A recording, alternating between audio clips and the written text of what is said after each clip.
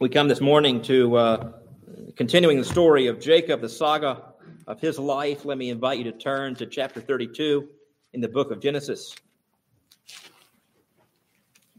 Now, I'm no poker expert. I'm not a fan of poker. I'm not condoning gambling when I mention this. Just to try to cover all my bases here. But I'm told that in poker, it is possible to have two pair, a hand of two pair. I'm told it's impossible, this is pretty obvious, to have three pair.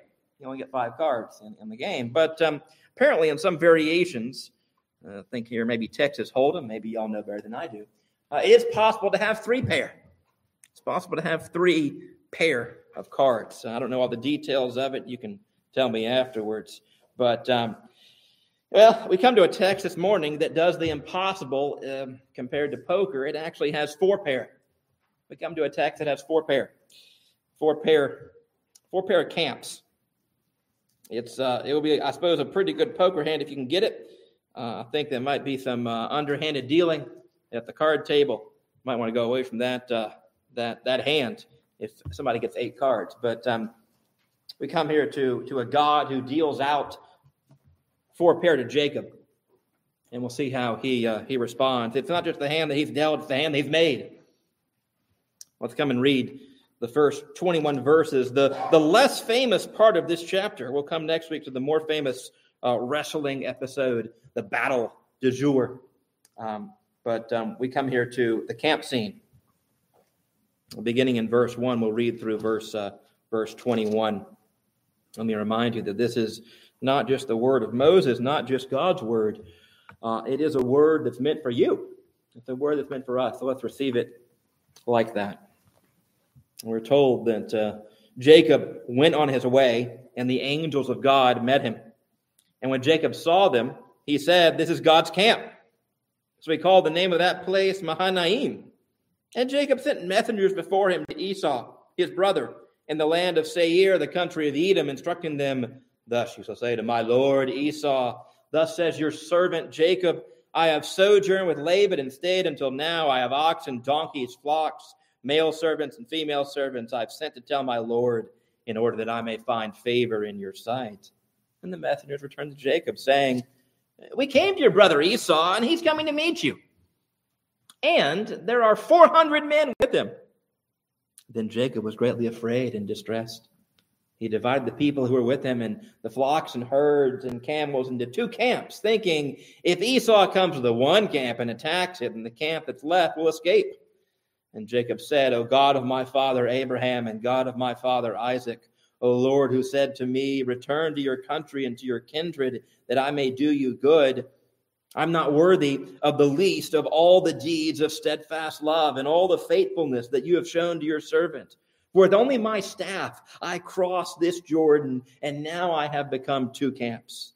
Please deliver me from the hand of my brother, from the hand of Esau, for I fear him, that he may come and attack me, the mothers with the children. But you said, I will surely do you good, and make your offspring as the sand of the sea, which cannot be numbered for multitude." So Jacob stayed there that night. And from what he had with him, he took a present, an offering for his brother Esau.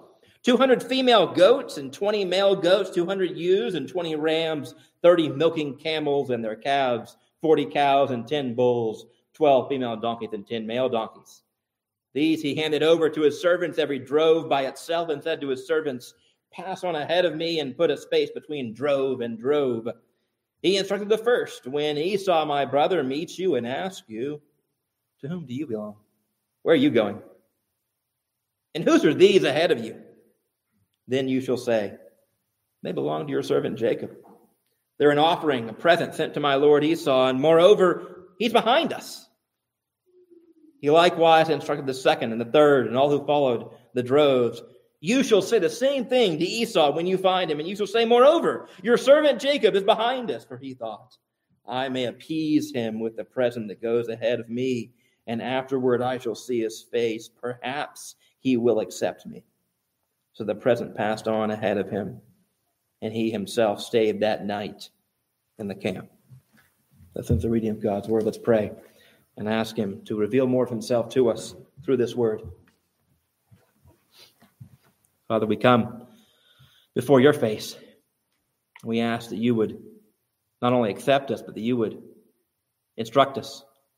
You use this word as a word for training, for discipline, for correction, and ultimately, Lord, we might grow up into Jesus Christ, our older brother. We ask this in his name. Amen. Well, we come to forepair. Forepair of what? We come to forepair, a text that gives us forepair of camps. This place is called verse 2, where Jacob is. He's been fleeing. He's left Laban. Laban's gone, out of the scene, never again to be mentioned. But now Jacob has to go into the promised land. He has to face Esau. And we're told he comes to a place, Mahanaim. It means, your footnote even tells you, 2 camps. That's really, this is a story about all sorts of 2 camps, all pairs of camps. What are the camps? Well, there are 2 obvious camps right at the very beginning. There's Jacob's camp, and verse 2, there's God's camp. That's one pair of camps. The camp of Jacob and the camp of these angels, the camp of God. But later on, we'll find that Jacob separates. He makes 2 camps of his own. So he has 2 camps. He has his animals and family and friends into 2 different camps. He makes halvesies. So here, in that pair, Jacob has 2 camps. And then third, we of course have the camp of Jacob and the camp of Esau. Right there you have 3 pairs on earth. We'll find there's a 4th pair at the very end. But first, we'll look at the 3 kind of obvious pairs. 3 kind of obvious pairs. And we'll see that in the interplay of these camps, all these different camps coming together, we'll see that Jacob's life is pretty complicated. That's good news, I think, for you, because your life, like my life, is pretty complicated. You live on different levels. Jacob is living here on different levels, really 4 different levels. That's why there's 4 pairs. And you need all of your complicated life to be spoken to, just like Jacob needed all of his life and his complications and his weirdness and his humanity spoken to. So we come to these camps, and I suppose if you want to look at the first camp, we'll look right here at the camp of the angels and the camp of Jacob, what I'll call for us the defense camp, the camp of defense. The camp of defense. We see here in verse 1 that Jacob, look there, Jacob went on his way, and the angels of God met him. The angels of God met Jacob. Now, this is the second time that Jacob has a supernatural encounter. Jacob will have 3 supernatural encounters. He saw the first, right, with the Bethel, the ladder, the staircase, the ziggurat, the angels of Bethel, and the ladder, the stairway. Next week, we'll see the third one. Jacob wrestling with God at Peniel. Very famous. This one is way less famous. Everybody loves the ladder. Everybody loves the wrestling. People kind of skip over this part. But it is an experience. He has it. Verse 2, when Jacob saw them, what does he say? This is God's camp. Now, these are the angels, actually, who had met him when he was leaving. That's why they were at Bethel. They met him when he was leaving the promised land, and now he's coming back 20 years later. He's coming back home. He's fixing to return, and they're here. They're camped out. I don't know if they've been camping for 20 years. Probably not. But why are they here? Why did he meet him? He needs reassurance. He needs reassurance. He needs to be reminded that God is still with him. Jacob is finally coming back to that promised land, the land of promise. He's finally beginning to see God's blessing and God's promises come to fruition, but he's not there yet. He has the covenant people, but he doesn't have the covenant land, the covenant place. He has the people of God, but not the place of God. So the question is, God actually going to be with him still? And the answer is yes. He says, this is God's camp. Now let me clear up a very important thing. This word camp does not mean a camp out.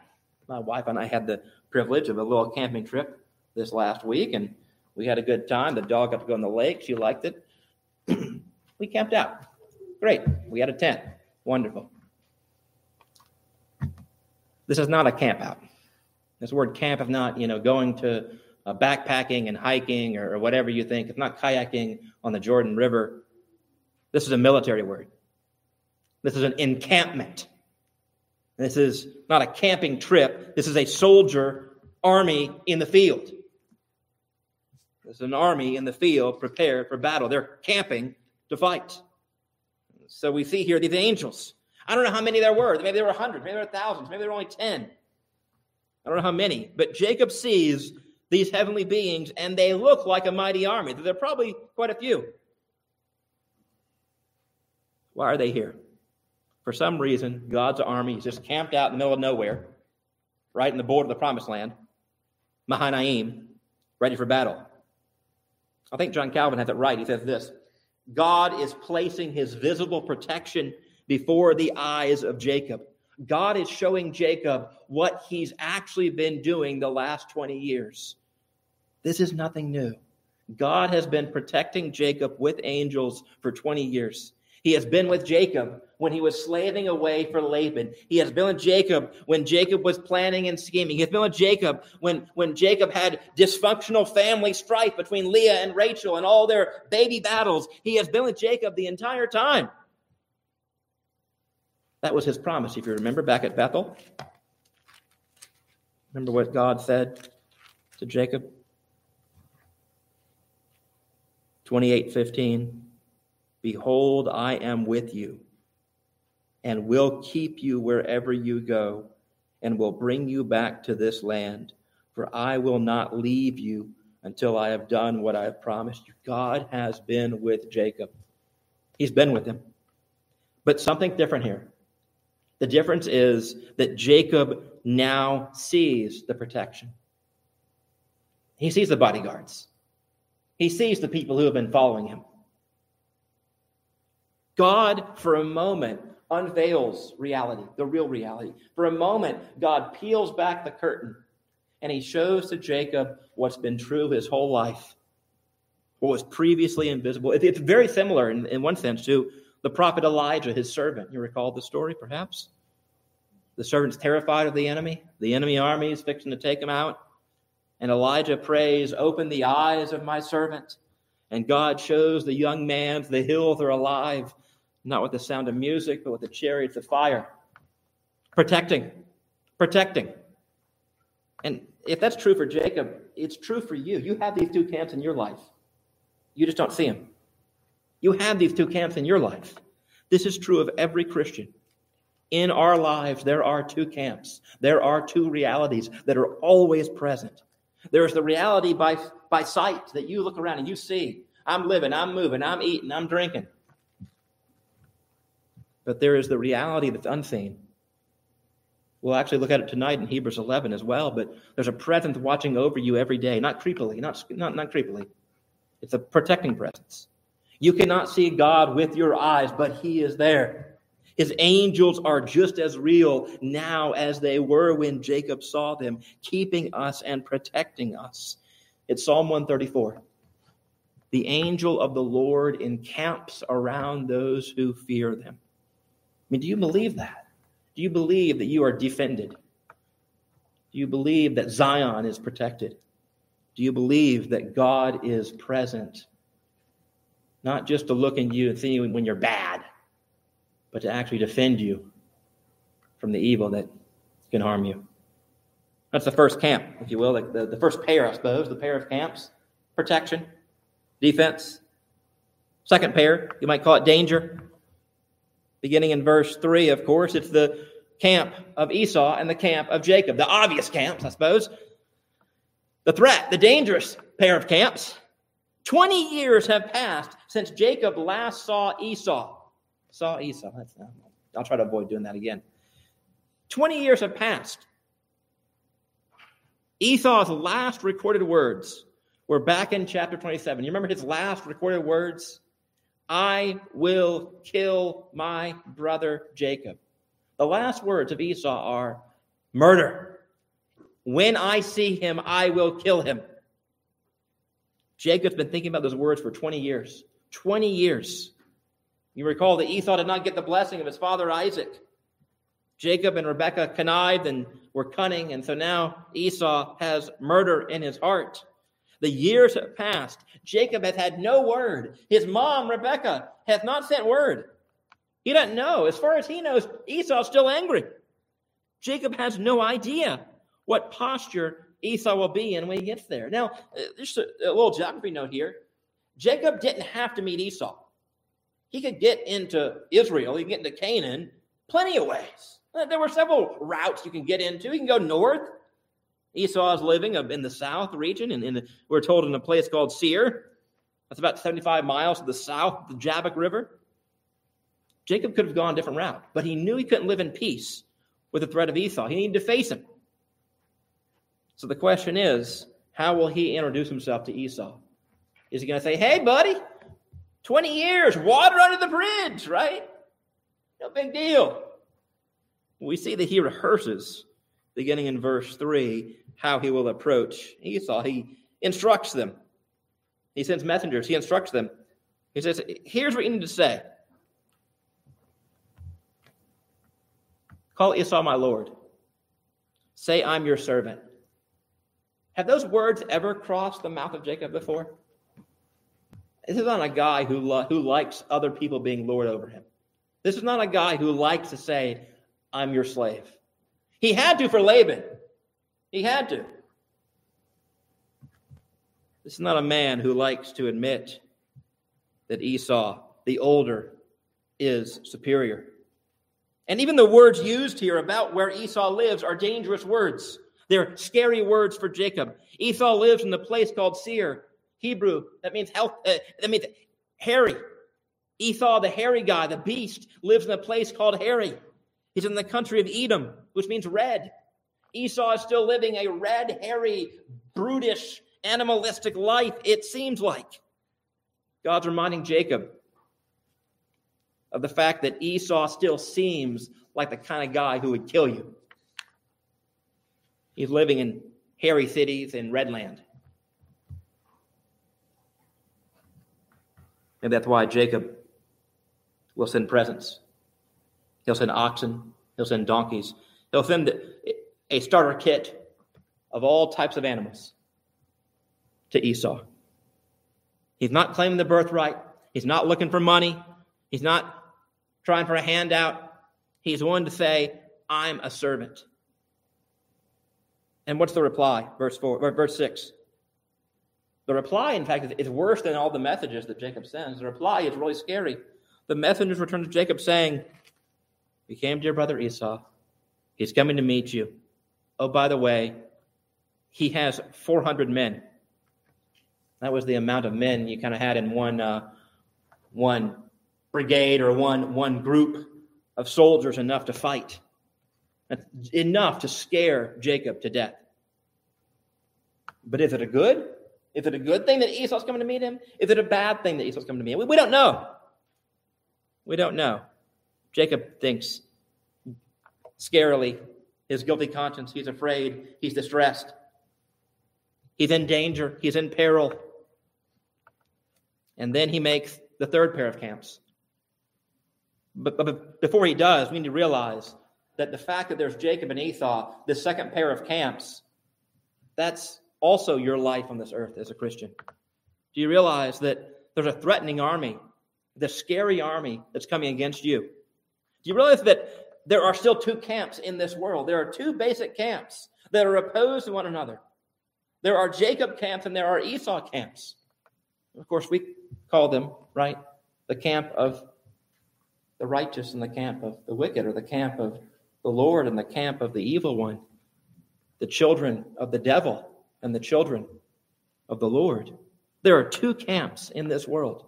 Do you know there are two camps? There's opposition. Not everybody can get along. There are the children of God and the children of the devil. That's why God says, I'll put enmity. The great gospel promise includes opposition. I'll put enmity between Esau's kids, the serpent's kids, and Jacob's kids, your kids. That's why the church in this world is called the church militant. Because there is trouble, there is danger, there is peril in this life. Now, what's Jacob's response to this peril, to this danger? It's partly in verse 7 and verse 8. It's also afterwards. But look at 7 and 8 here. He makes the third pair of camps. It's his own camps. He does, if you want to have a word for this pair of camps, it's the planned or the deliberate camps. Jacob deliberates. He plans. He thinks about it. He's scared out of his mind. He's distressed. He divides everybody into two groups. This is his best case scenario.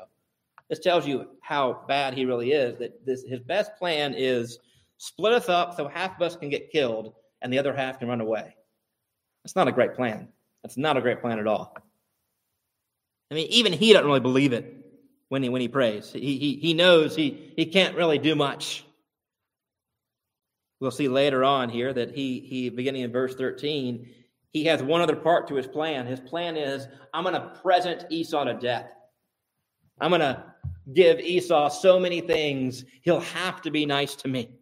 I'm going to love bomb him with all the stuff I have. He sends goats and sheep and camels and donkeys. He sends 600 animals in all. You'll notice, of course, as I mentioned before, he sends a starter kit. He sends enough to keep the flocks going, male and female. It's a bribe of enormous impact. And more importantly, he spaces them just enough apart for maximum response. And 5 times the same message is given. Verse 18. He tells everybody, here's what you should say. When you meet Esau, just say these words. These belong to your servant Jacob. They're a present sent to my lord Esau, and he's behind us. He's coming to meet you. Now, everybody in the commentaries is divided over this plan. Is it a good plan? Is it a bad plan? I've already maybe given you my take on it a little bit, my hint. But some folks are very positive. You know, Jacob here is being wise. He's planning. He's being deliberate. He's being prudent. You know, don't just pray. Do something. Get yourself out of a sticky situation. Another half of scholars are maybe a little more negative, very negative actually about it. You know, Jacob is still scheming. He's still planning. He's still relying on his own wits. And he says he's coming at the very end, behind. Is that a cowardly thing or is that a clever thing? How do we decide? Is Jacob right? Is he wrong? Should we be planning when we're in trouble or should we be praying when we're in trouble? Part of the answer, of course, is both. But in this case, I don't know the answer. I lean toward the negative. I tend to think that what we have here is a Jacob who's too clever by half. And a Jacob who will be broken next week when he wrestles with God. But regardless of whether you think it's good or bad, this third pair of two camps was completely ineffective. It was irrelevant. It was unnecessary. Why? Because from all that we've seen, this is the key point, God has gone before Jacob. God has gone before Jacob, and he has changed Esau's heart. He has already changed Esau's heart. Esau does not run and love on Jacob next chapter because of the gifts. No, he's not going to be bribed into being brothers. So while it's true that we need to plan in life, obviously we need to plan in life. While it's true you're given a brain to think in life, I don't think that the point of this passage is to tell you plan better. Plan really carefully. That's not there are plenty of places in the Bible that tell you that. This passage is telling you that your confidence can never rest in your planning, but rest in the God who oversees all planning, the God whose plans never fail, the God who goes before you, and the God who goes with you, and the God who goes back of you, behind you. So we come to the final point of the whole chapter, the final point of the whole story here, and it's the part we haven't talked about. It's the fourth pair of camps.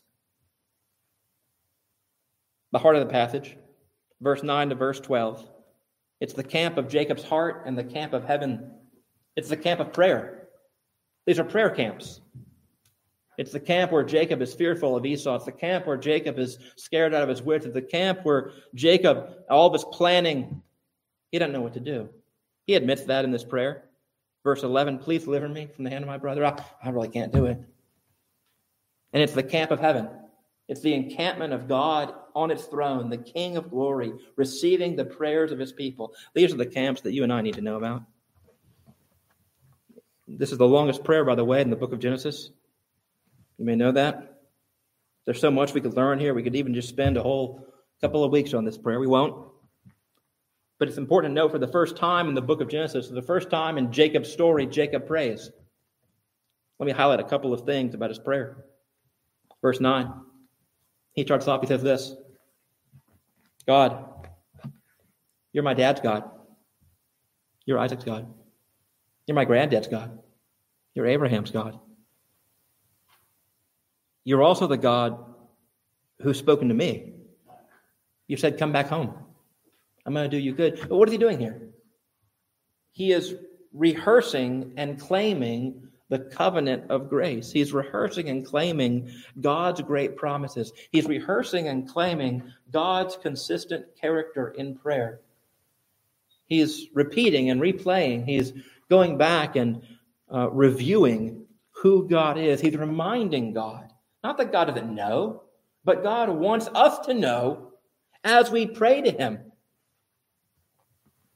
He reminds God of his command. You said to me, return to your country.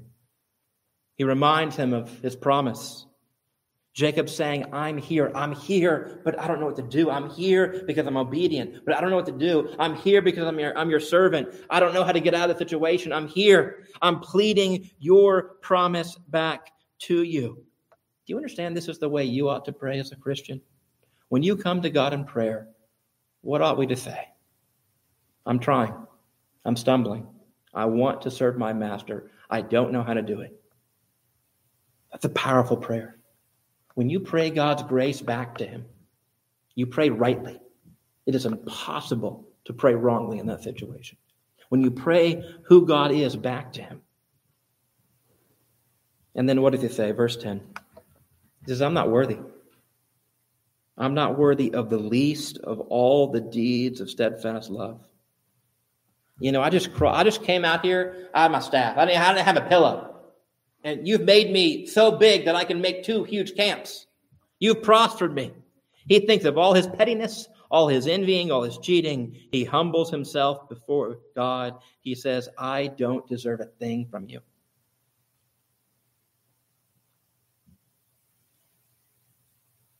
And he says, you've been kind to me. Notice the order here. He begins with God. He adores who God is. He reads God's promises back to him. He recalls the history of God's dealing with him. He looks at himself. What does he find in himself? He does not find mighty Jacob. He does not find prosperous Jacob. He finds unworthy Jacob. He finds humble Jacob. He finds servant Jacob. He finds Jacob who's only good because God's made him that way.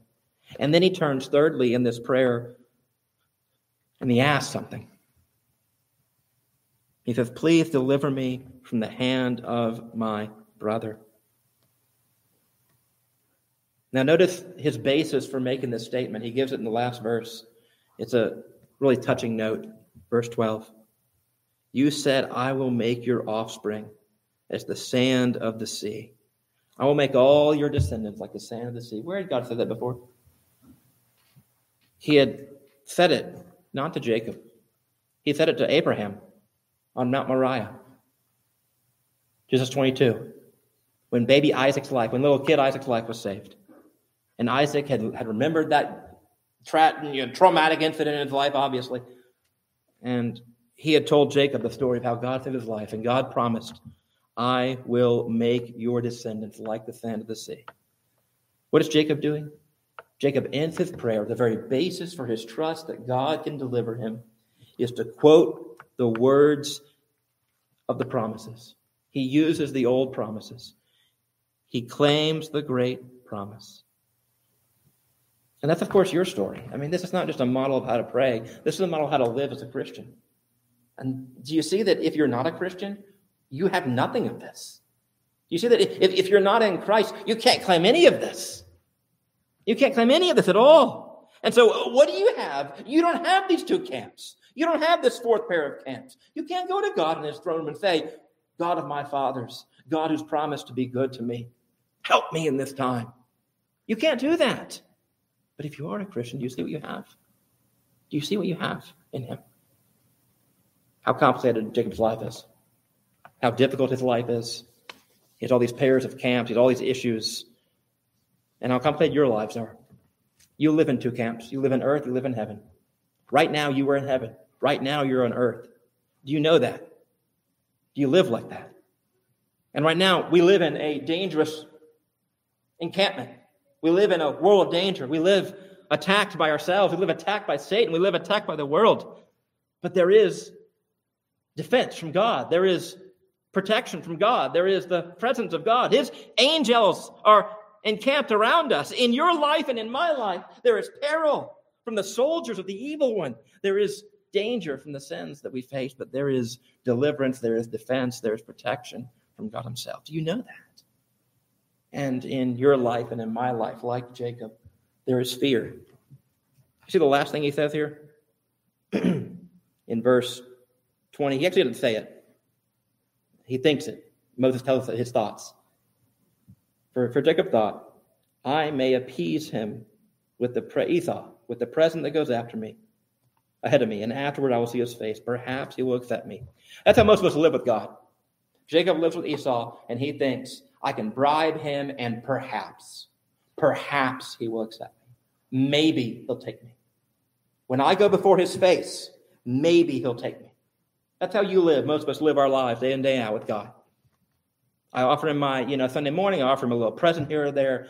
If you're really nice, you space out all the stuff you have, and you separate it into five things, and you kind of offer it one day a week to God, and you're like, wow, I'm really good. Don't do that.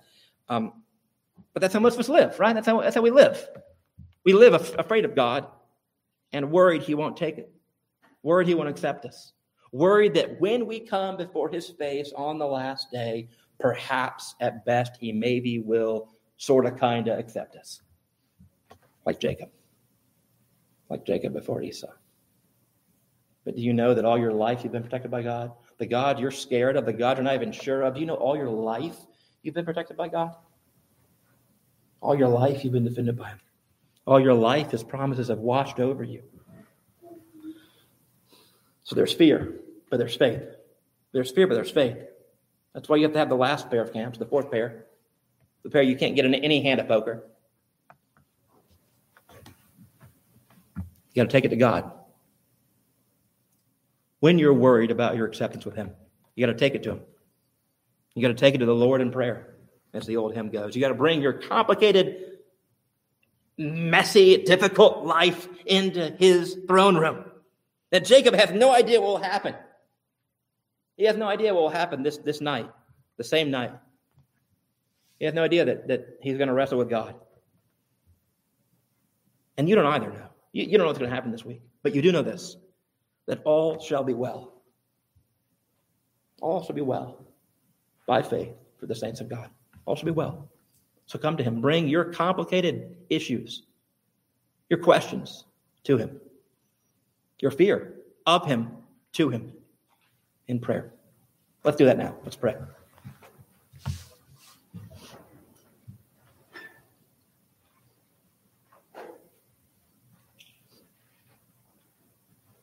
Almighty God, as we come to your table, we thank you that you were able to give to us not just many promises, not just even many great promises, but you're able to give to us your own Son. You're able to give to us your own Son because of what he's done for us. His body broken, his blood shed on our behalf. I pray that as we live in fear, as we live in faith, as we are divided, as we plan and scheme, that above all else we would pray. We would come to you. For we ask this in the name of Jesus Christ. Amen.